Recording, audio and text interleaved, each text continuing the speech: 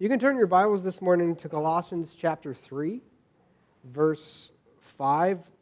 We're going to be getting there in a little while, but that's really the first full chunk of Scripture we're going to read this morning. Colossians chapter 3, verse 5.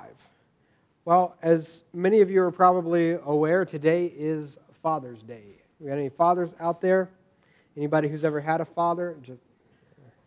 That's everybody, by the way.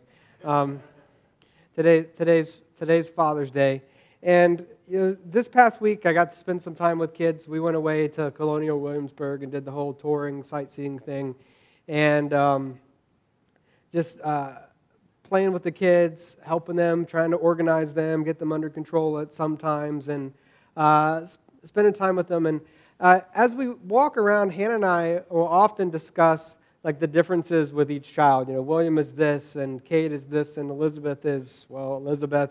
And Lydia is developing this wonderful personality as well. And we'll laugh and joke about the differences. And then as we meet people, like this past week, as we, everyone that I know have commented on how well-behaved my children were. And I was like, what children are you talking about? You know, like... But, they would notice, like, hey, you got 3 blondes and a brunette, and why is that one different? And you guys aren't blonde, and how do you have blonde in your family? And all these discussions about the children and the differences. And it's really neat how God has created us as individuals unique before Him.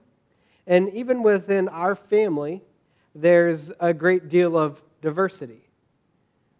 We've been talking about God's design for humanity, and how God created everyone in His image. And as we look at humanity, we see a great deal of diversity among the human family. Just as we see in our relatively similar nuclear family, there are a lot of differences. But across the family of the human race, there are many, many differences. And these differences are a blessing, and they enrich our lives. And we're going to focus this morning as we ask the question about humanity, like who are we? What is it that God has put us here for? What are we supposed to be and what are we supposed to do? This morning we're going to look specifically at the idea of the unity of the human race. How should we look at all of humanity from a biblical worldview? So far, we've talked about the origin of humanity, and we looked specifically at Genesis chapter 1. And we saw that God created humanity in His image so that mankind would rule and reign over the earth. They were to partner with Him. They were to be co-regents, co-rulers with God. And it says in Genesis that God created them in His image, both male and female, and He blessed them and said, "Be fruitful and multiply, fill the earth and subdue it, rule over the fish and the birds, and the creatures that move along the ground," right? We saw this grand story, this grand creation, and this grand blessing that God has for humanity just a few weeks ago. You can go back and check those out. We continue with this idea that the Bible really emphasizes the unity of the human race because we have one source. We have one source of origin for life, and that is God in heaven. In the book of Ephesians, chapter 3, Paul is praying, and he's talking about the Jews and the Gentiles. So basically the Jews and all the nations who are not Jews, and how it's always been God's design to save everyone, not just Jews who thought they were God's chosen people and everyone else was less than. But God really was, through the Jews, seeking to save the entire human race. And Paul is talking about this mystery that's now being revealed in the church about how all these people are coming together to worship God and to be saved from their sin and to be saved from death. And Paul says, "For this reason I kneel before the Father, from whom every family in heaven and on earth derives its name." So as he's praying that people would know the power of God's love, that they would be deeply rooted in it, and their lives would be enriched by the love of God. He prays to the Father of all humanity and says, everyone on earth derives their name from God. We all come from Father God. We see this emphasized In Acts chapter 17, this is a passage that we've gone back to over and over again as we've talked about this idea of worldview and sharing the gospel with those around us who need to hear it. And we see Paul in the book of Acts in the city of Athens, and he is addressing their concerns and their needs. He's correcting their ideas. And he says in verse 26 to 28, it says, "From one man, God, he made all nations, that they should inhabit the whole earth, and he marked out their appointed times in history and the boundaries of their lands." And he goes on and says, "We are all his offspring." Again, emphasizing that from one man, Adam, God made all the nations of the human race. And we see that there are some divisions. As we look at the Bible, we can go back to the Tower of Babel, where basically mankind was trying to set themselves up as God, and God confused the languages, and basically these people groups were scattered across the earth. And so we look at at history, and God has set out appointed times and places for each people and different places on the earth. There are differences, and as people are in different spaces apart from each other, they develop different languages, they develop different cultures, different ways of doing life, but we all have our source in God. It says that in Him we live and move and have our being, that He is the Father of us all.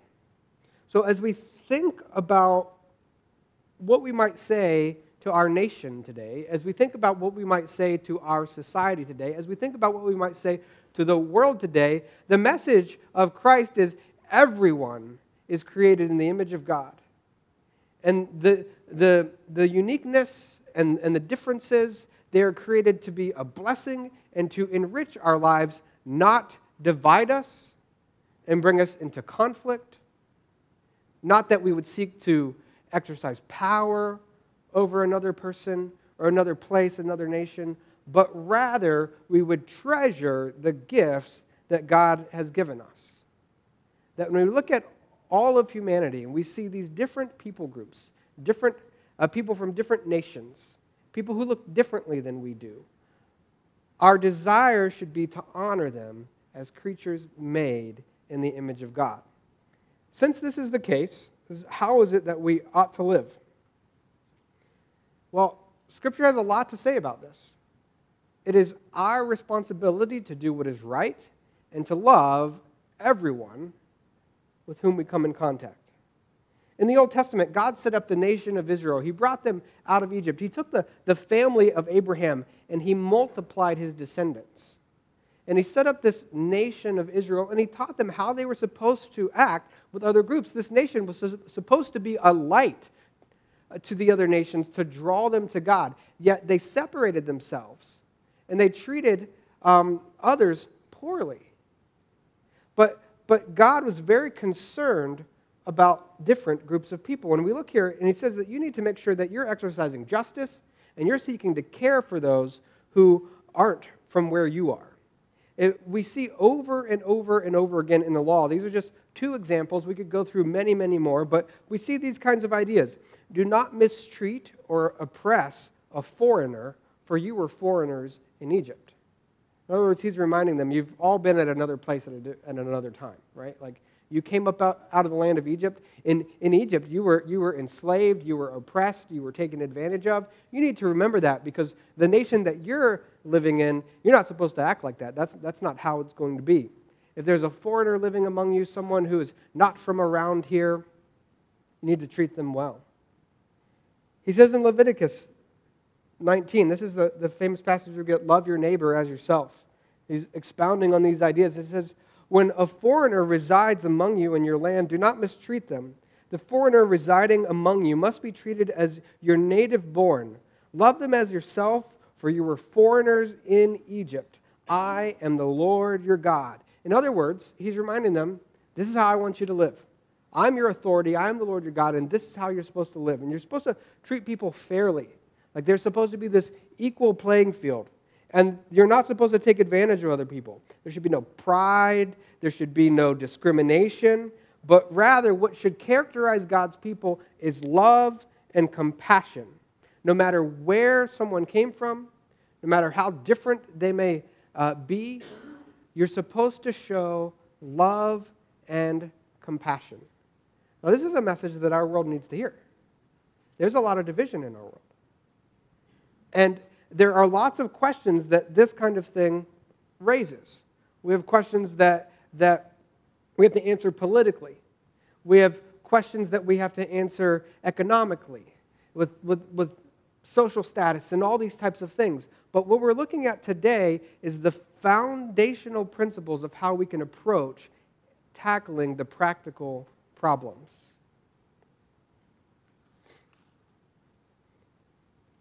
So we're talking about this unity of the human race. And as we read Scripture,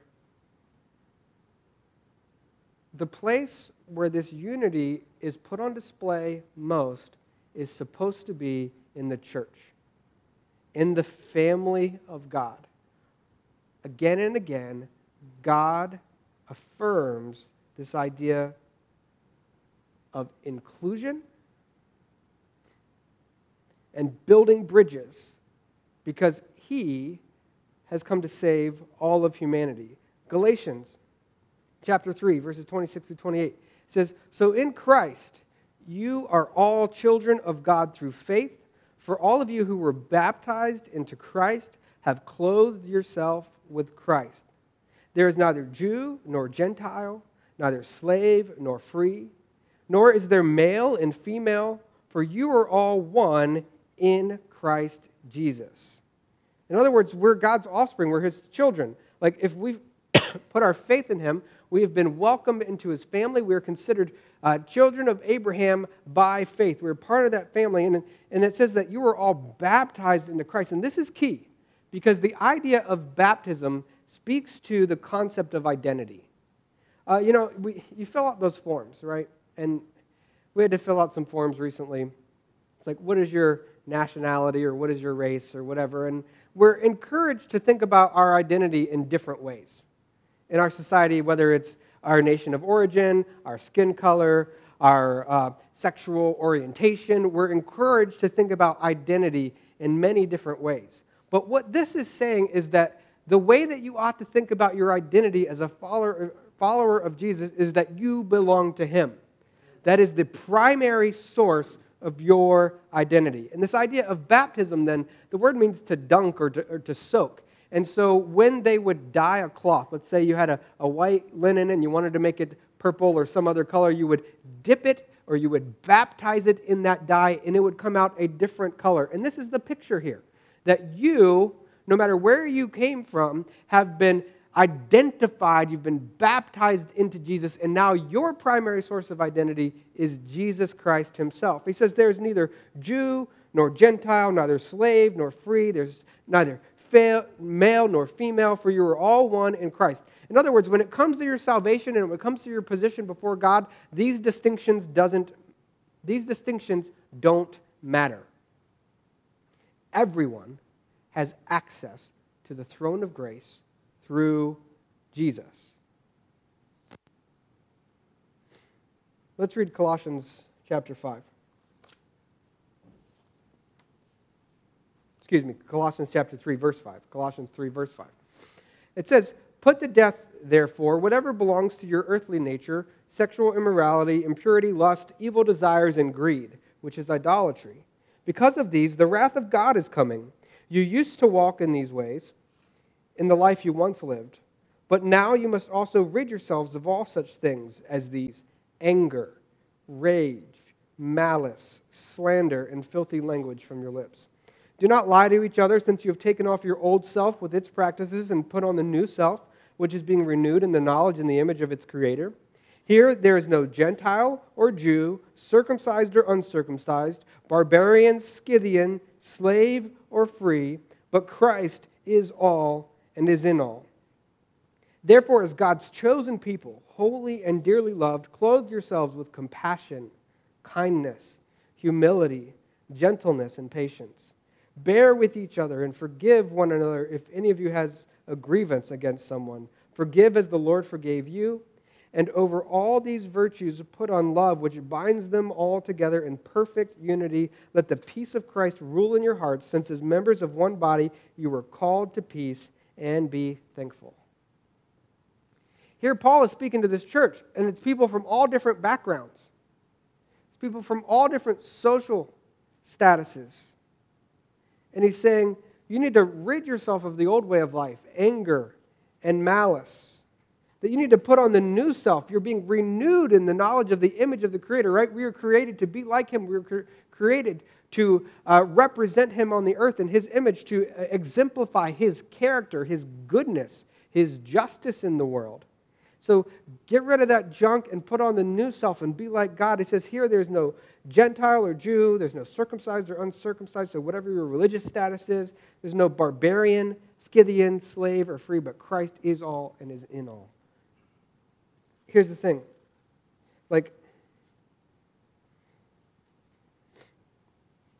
What's the most, pejorative term that you could call someone of a different place, right? If you were a Scythian, can you imagine? It's like, hey, you're a Scythian and your place is so terrible that we just know you by Scythian and we're just going to marginalize you and ignore you because your people, where you come from, that's awful. And we're not interested. That's the idea here, is they're categorizing people where they come from or what their background is. And he says that's not the way it's supposed to be in the church. Again, Christ becomes that primary source of identity. Now, as we think about these things and we look at this in practice, it doesn't mean that you cease to be Jewish or you cease to be a Gentile or you cease to be circumcised or uncircumcised or slave or free. It's not like all those categories are completely washed away. It's that they take a back seat to being in Christ. As we look at the early church, we see the Jews still doing Jewish things and the Gentiles still doing Gentile things because they come from different cultures. And there's these natural differences, and there's nothing wrong with that. But the primary source of identity is Jesus Christ Himself. He says, therefore, as God's chosen people, that's who you are, put on compassion and kindness and humility, gentleness, patience, forgiveness, love, peace.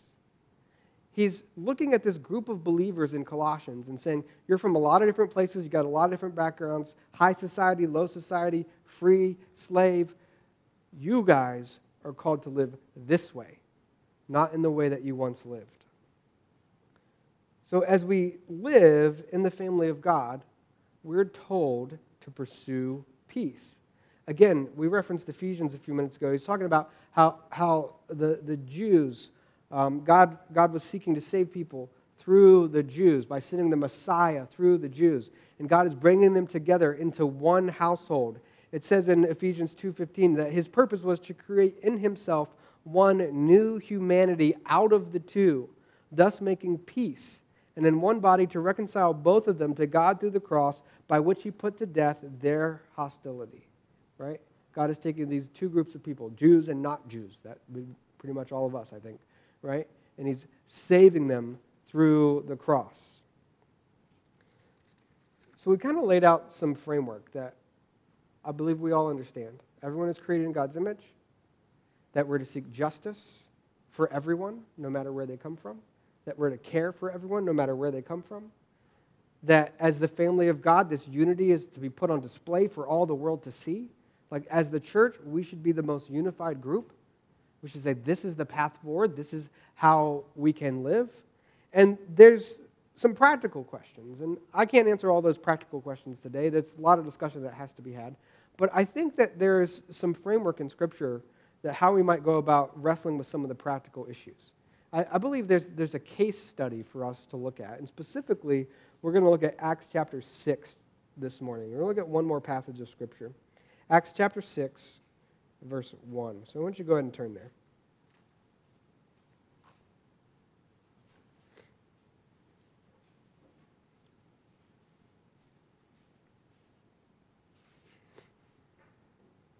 In those days, it says, when the number of disciples was increasing, the Hellenistic Jews among them complained against the Hebraic Jews because their widows were being overlooked in the daily distribution of food.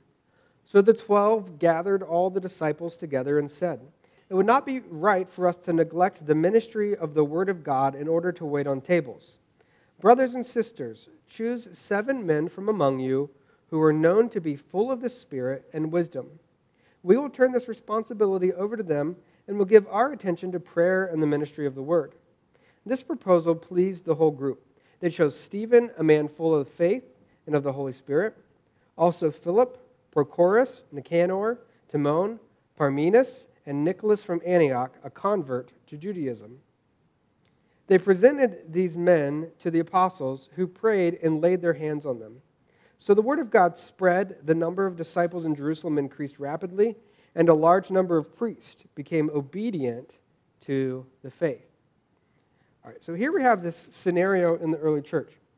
Now, remember, this is the beginning of the church. This is very early on. And we have a threat to the life of the church. There's a potential division here, a potential church split that could happen if this is not handled properly. There's something going on. And it says here that the Hellenistic Jews complained against the Hebraic Jews. Now, their complaint is that there's this daily distribution of food or possibly money to take care of the needs of the widows, and some of their widows are being overlooked. Doesn't seem to be that it's intentional. It might just be the natural consequence, because these are 2 different groups of people. We think about these groups of people. First of all, the Hellenistic Jews. That means like Greek-speaking Jews. So Jews that were living in Jerusalem, they probably had moved back into the area. They were not originally born there. If you remember, in the history of God's people, there was a time where God allowed the Israelites to be conquered, and the Israelites were scattered all over, right? They were carried off into exile. And so you have to imagine that there were Jews living just out among the nations, right? And at some point, they picked up the Greek culture, they picked up the Greek language. They're still Jews, but they're speaking Greek and these types of things. And they moved back into Jerusalem. Now, on the other hand, you've got the Hebraic Jews. These Jews are speaking Aramaic, the language of the day. They read Hebrew. They have their own culture. They're basically the hometown crowd, right? This is the in crowd. This is the group of people who was born in the area. They've lived there. They have established roots there. And so what we have are kind of like, even though they're all Jews, 2 different ethnic groups, 2 different people groups, all right? And there's this problem between them, and they're saying, hey, our widows over here, the outsiders, they're saying our widows are being overlooked. And again, maybe it's just because they didn't speak the same language. Maybe like they were just getting their wires crossed. There's maybe no intentional slight here, but for some reason, they're being overlooked. And so the apostles have to solve this problem. We can't have widows being overlooked. We need to figure out how we're going to handle this. And so they gather not just the ones who are complaining, and I don't mean complaining in a bad sense, but they gather those who are bringing the complaint, and they gather those who are being complained against. And they all get together, and the apostles say, hey, listen, we've got a job to do, and that is prayer and the ministry of the word. And to solve this particular logistic problem and the administrative problem would take us away from our primary work. So we need to gather a group of people who are going to do this so that we can do what we are called to do. Right? So this idea of waiting on tables, it could have been serving food, or potentially it could have been collecting money to distribute so that people could buy food, right? These are the ideas. And so their proposal is, we're going to choose 7 men from the group, from the whole group, not just one group, but 7 men from the whole group, and there are qualifications for these men. They need to be full of the Spirit and full of wisdom. In other words, their qualifications are not where they come from, but their qualifications are their connection with God and their ability to discern what is right and to see that it's done, right? Okay, it's interesting here. It says the proposal pleased the whole group. Both sides in this complaint, both sides in this conflict are like, hey, that's a great idea. Let's do that. And then 7 people are named. They picked 7 people. They found qualified leaders. Now, it's interesting, as you read these names, we can't prove this for sure, but as you read these names, every one of these names is a Hellenistic name. Every one of these names is from the group that was being overlooked. And especially when you read like this one guy here, he was a convert to Judaism, right? His name was Nicholas from Antioch. So it seems that in order to solve this problem, they looked at the group that was overlooked, and they picked all leaders from that group to make sure that those widows were not overlooked. In other words, they listened to what their problem was, and they found qualified people from that group, not just to oversee that group, but to oversee the whole thing, so that no one would be overlooked. And the qualifications were not that they were just from that group, but they followed the Spirit of God and were full of the wisdom of God. They prayed, they laid their hands on them, and they set them free. They released them to do the work. And as a result, the church was not split, there was no divide, there was no division, but rather the word of God spread, and the number of disciples in Jerusalem increased rapidly. See, we see the church putting unity on display by solving this problem that's created by diversity. Because while diversity, these different gifts that God has given us, can be a great blessing, they also create challenges. Try to talk to someone who speaks a different language than you. It's difficult, right? Diversity also creates challenges. And the way that we go about solving them needs to be guided by the Spirit of God and the principles of justice and love and care. And we need to identify people who are seeking God and doing the right thing so that these conflicts can be resolved. That it's our job to actively seek peace, to reconcile differences, and if there's something wrong, it needs to be corrected. Whether it was intentional or unintentional, if we see a wrong, it needs to be corrected. Now, again, this doesn't answer every question that we face in our society in terms of particular problems. But I believe that what we've talked about today is a framework, a biblical framework for thinking about the issues that we face and how we might honor and serve one another in love the way that Christ honors and serves us. So let's just sum this up today. As we talk about the unity of the human race, it's every nation of the human race is created in God's image. That from one man, God made all nations of the human race. And God doesn't make distinctions. When it comes to salvation, when it comes to believers in the church, yes, you might still be from America, or you might be a Virginian, or you might be a Stantonian. Is that the right word? I don't know. I found a non-Stantonian yesterday because she pronounced it Staunton. But anyway, like you retain your identity, but it takes a back seat to what Christ has done in your life. And he becomes the primary source of your identity, the primary way that you describe yourself, the primary way that you find your sense of being, that he defines you, not what the world says. And so God doesn't make these distinctions in his church, and as his church, we are called to put on display his care for every individual that he's created and to pursue justice and peace. The church is God's place to show the world how we all might live together in peace and unity and justice. This is what we are called to. This is what we ought to seek in our daily lives as we interact with other people, that we honor everyone as a creature made in his image. Let's pray.